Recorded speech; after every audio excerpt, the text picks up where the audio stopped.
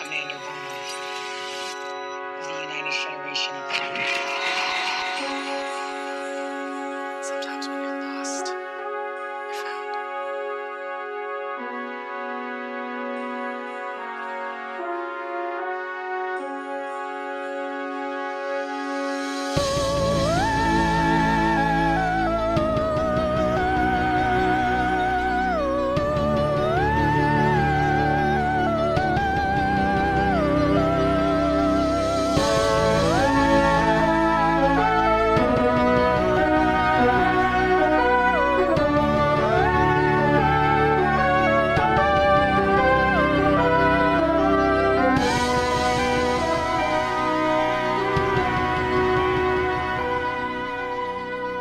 Hello and welcome to The Measure of a Fan, a Star Trek podcast in which three nerds watch all of Star Trek in chronological order, one of them enduring it all for the very first time. My name is PJ Montgomery and I am joined by the hardest working man in Welsh amateur podcasting under certain niche criteria, Matt Troy. Hello. And our resident Trek first timer, Elliot Red. Hi, everybody. Since we recorded our last episode, a couple of things have happened. One, Elliot turned 30. He's a big boy now. Yeah. Happy birthday for yesterday as we're recording, for like weeks ago as this episode comes out. Yeah, it's fine. So yeah, Elliot's old now like everyone else on this podcast. Mm-hmm. Congratulations. A step closer to my official Star Trek nerd fandom badge. And the other thing is that Star Trek surprised us by releasing new Star Trek. Very short treks. Now luckily, they've released the first two and I've watched them and they are very silly and I quite like them. Luckily they're not canon, so if and when we do cover them it will just be as Patreon, so we don't have to worry about our timeline. That's fine. But it does mark the first time anyone from Enterprise has come back to Star Trek because Connor Trinneer's in it. Is he? I assume as Trip. His episode hasn't been released yet, but I assume the same. Yeah. But that's not what we're looking at today. We're looking at a normal length short trek, not a very short trek. Today we are looking at The Brightest Star, which was written by Bo Yeon Kim and Erica Lippold and directed by Douglas Aronofsky and was first released on the 6th of December 2018, in between seasons 1 and 2 of Star Trek Discovery. And we open with an alien dude named Saru in some water gathering seaweed as he monologues saying, I like to look at the stars and see hope, but there's all despair on my planet and shit. Elliot, I assume you recognised Saru? No. The main guy? No. It was Doug Jones. Why would I ever recognise Doug Jones? He never shows his fucking face. I know, but his voice is very recognisable. Not really. The most thing I know his voice as is Abe Sapien from Hellboy. That's the only thing I really know his voice from. And to be fair, they dubbed him in the first one, didn't they? Oh, yeah. He's kind of doing his David Hyde Pierce impression because that's who he was replacing in the first one. Yeah. Well, that is Doug Jones, him of many things. Yeah, him of that body man that you've definitely seen as every creature in the world. Yeah, pretty much. Yes, I love Doug Jones, but I would never have recognised him.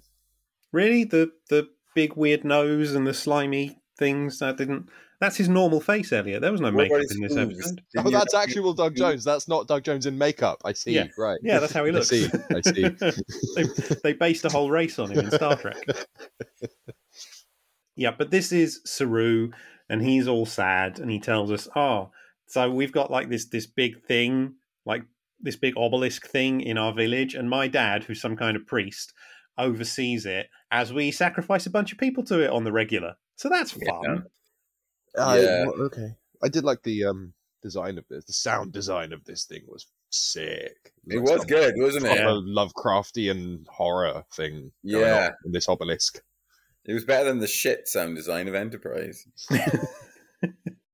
When my people look up at the stars, they see only death. And they welcome it. They do not question it. Sister.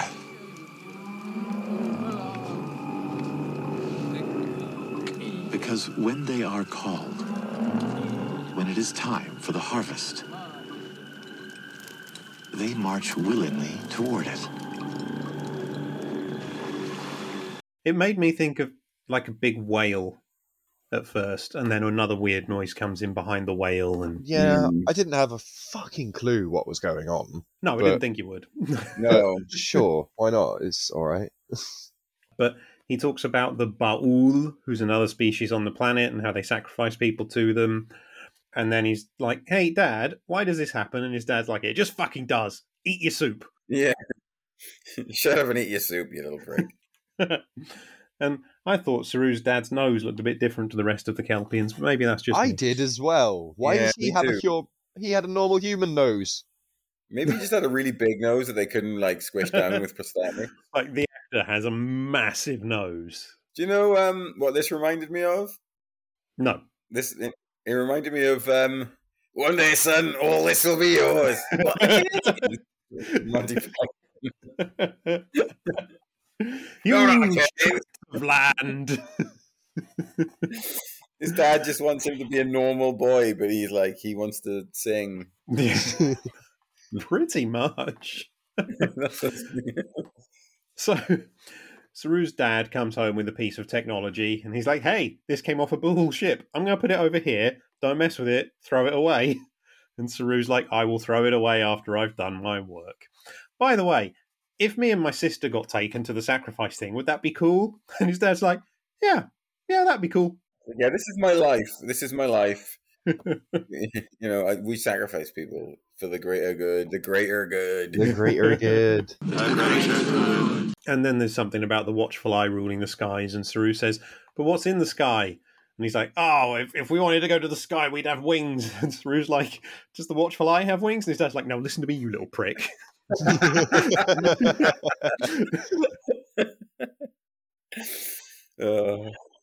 Just why? They just question something, for fuck's sake. Like, Jesus. But the Baul have technology and the Kelpians don't, is the crux of this. But then, right, at night, Saru just starts knowing how to use it and messing around with it. It's that Xbox that they left behind, wasn't it, that he was playing with? Yeah. Yeah.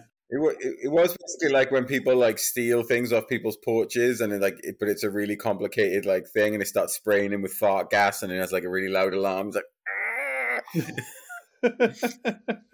that would have been a great plot, actually. Or it's just like somebody else's account and he can't sign in. He can like still use like very basic packages, so he's got like access to paint. Yeah. He's like drawing cocks in paint. That's what he sends out into the universe. Starfleet's like, Starfleet say, we found an advanced civilization. The cock and balls is always the first sign. Seems to have large, powerful thrusting warships. Yeah, so Saru's been like poking it with a bone screwdriver or something that he's got, and then he manages to send a message, and then he gets a message back that says, hello. I like his bone screwdriver. I hope he has like a VHS, like a wooden VHS with vines that he sometimes has to open up because the vines get tangled inside. And he's like, yeah, but he's basically just waiting there to be sacrificed to the Baul. So he says to his sister, "Hey, let's go for a walk." And his sister says, "All right." And then they go for a bit of a walk. Night falls, and he says to his sister, "You go home now." yeah, he basically sets her up. He sets her up for his like murder charge. Yeah. Notice you going for a walk with Saru last night, and now the Saru is nowhere to be seen. Where's your knife? Oh shit! And then she leaves, and he's like, "Goodbye, I love you," and she's like, "That's weird." Yeah, we've never been close before. Yeah. And then he goes a bit far away, but where you can still see the village, and a Federation shuttle lands. None of the other Kelpians see it from their village, even though it's very bright and noisy. Lots of lights. Like, Yes. I'm sure there must be a rule if you're landing in like an uncivilized civilization, you just like switch the lights off at least. Yeah, but no, they haven't done that now. So Prime Directive can get fucked. And the shuttle lands, and Michelle Yeoh gets out of it. Or Lieutenant Philippa Giorgio. Yes, Lieutenant. Lieutenant. That's You important. know I don't care, People would right? say Lieutenant. Saying these as if it's like, because she wouldn't normally be a lieutenant. I don't care. He's I don't know rumbled who us. this person is. I I mean, don't know who the none fuck of this this is for person your is. benefit. None of this is for your benefit. Then why am I here? You might not be here. You have been tithed to this podcast until your dying day, and you know why. And we can't put it on air. It's the dark bargain. Yeah. Oh. But you know who Michelle Yeoh is, surely? Yeah, I know who Michelle Yeoh is. I still really, really, really want to see Everything All at Once. That is a great film. I haven't love seen it that yet film. either. Yeah, maybe She's watch brilliant that. in it. She's brilliant in everything. I love Michelle Yeoh. She is brilliant, without a doubt. Is she in Discovery? Yes. Both of that's these cool. characters That's are cool. in Discovery. Okay. So she talks into her communicator, which translates English to Kelpian. Kelpian, which was created by Mark Okrand, who created Klingon and Vulcan languages, and apparently this was the first language he'd done for Star Trek for a while. Yeah, well. And basically says, hey, I can take you with me, but I can't take anyone else with me because your species is pre-warp and the Federation's already angry about all this shit. The Baul, they are warp, so that's why we're sort of here making contact with them. But you are a backwards hick, and yet you've managed to send me this cock and balls, so you can come with us. It's a cock and ball story. And Saru says, yeah, cool, I'll come with you and leave my entire life behind. And then they get on the shuttle. And there is the Star Trek fanfare plays in the background, and I think that's the first time we've had it.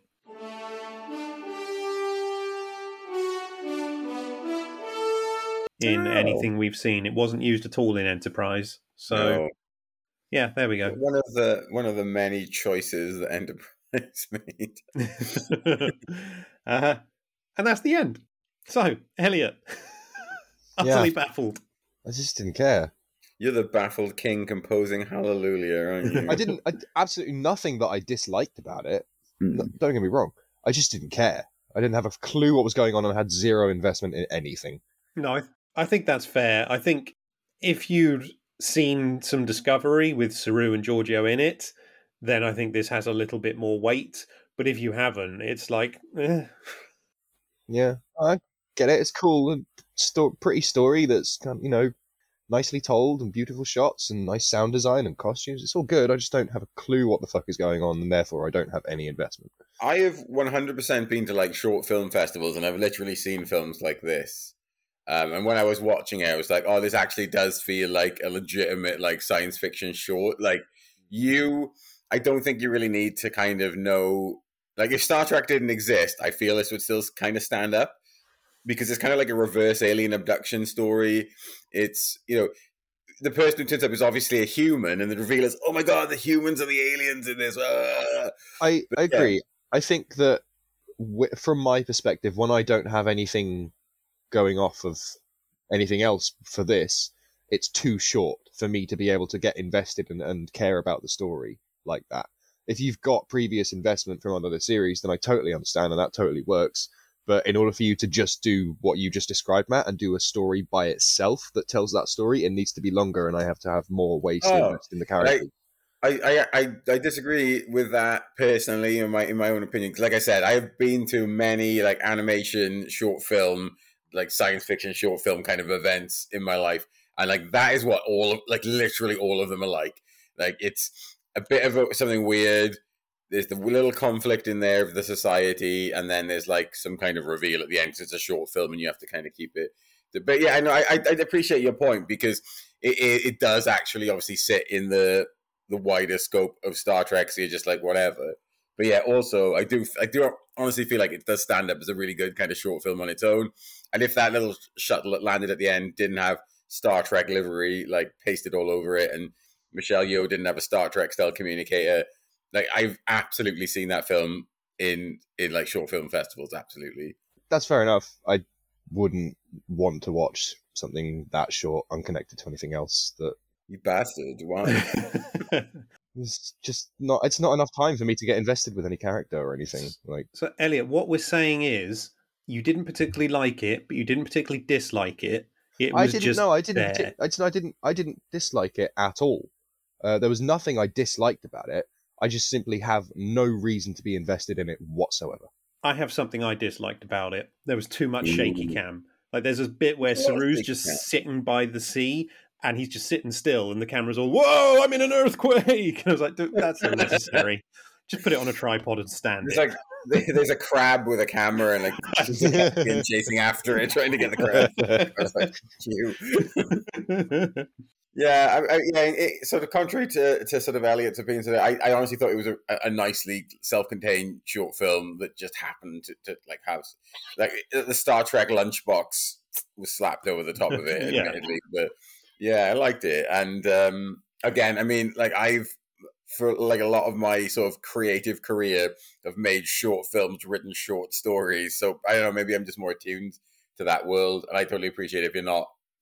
But yeah, I did. I thought it was really nice. My only complaint about it was, and it's not really a complaint because he's an alien, you don't know how his brain works, but he really picked up that technology quickly, didn't he?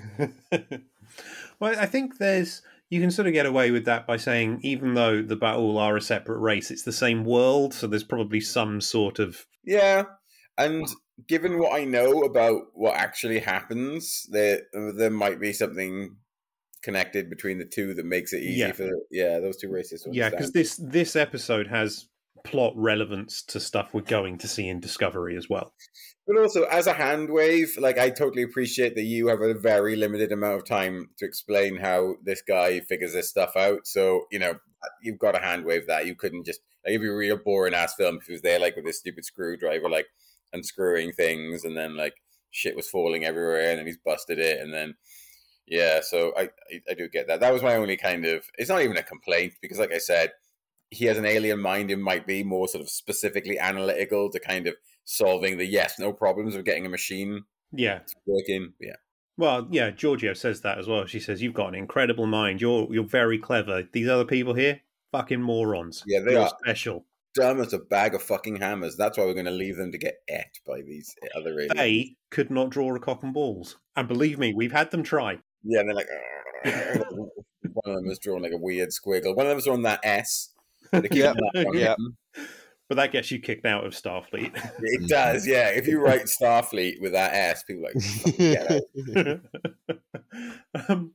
Yeah, so that's the Brightest Star. Nice little episode. But anything else we want to say about it? No. Well then, short and sweet. Our next episode is another short trek, season 2, episode 1. So I know you love jumping around, Elliot, and it is called Q&A. It's not a Q episode, because most episodes that have a title like that are Q episodes. This isn't. Any expectations from either of you? I know neither of you have seen it. So they've had basic training, and now they're having a follow-up call to clear up the things that they don't understand. Like that's my understanding of Q&A. It's actually not too far off. I think I've seen this. I must have seen it, but I can't remember it. I don't know. I don't fucking know. It's going to be next in the timeline. That's all I know, literally.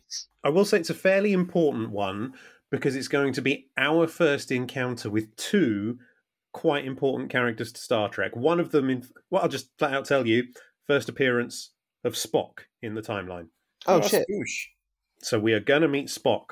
Scarrow Spock. In our next episode. One of our many Spocks. How many Spocks are there? Too many Spocks. Well, there's Leonard Nimoy, there's Ethan Peck, there's Zachary Quinto. Oh, actors who played Spock. That's all the same Spock. Various babies who also played Spock, I think. Yeah. Well, I guess you could argue that Zachary Quinto Spock isn't the same Spock because he meets Leonard Nimoy Spock. Yeah, he's an alternate timeline Spock. Yeah. But Ethan Peck's Spock is the same Spock. Yeah. It's Spocks all the way down.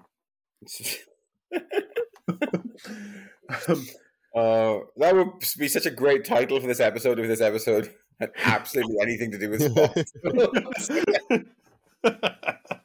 Well, maybe I'll do that. Yeah, we'll be back next time for Q&A. Join us for that. In the meantime, if you want to find us online, we are in many places. Social media presences all in the description. Our coffee is there if you want to make a one-time donation to the show. Those are all greatly appreciated. And for the first time, we've recorded an episode and our Patreon is live. It's there.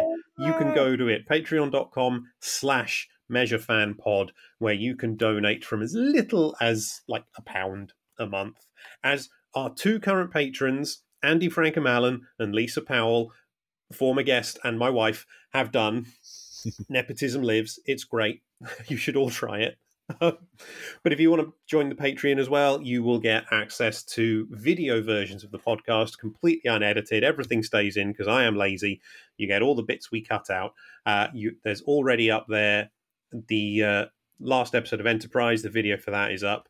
And by the time this comes out, the video for The Girl Who Made the Stars featuring Danny Abram is also up on Patreon. So check us out there.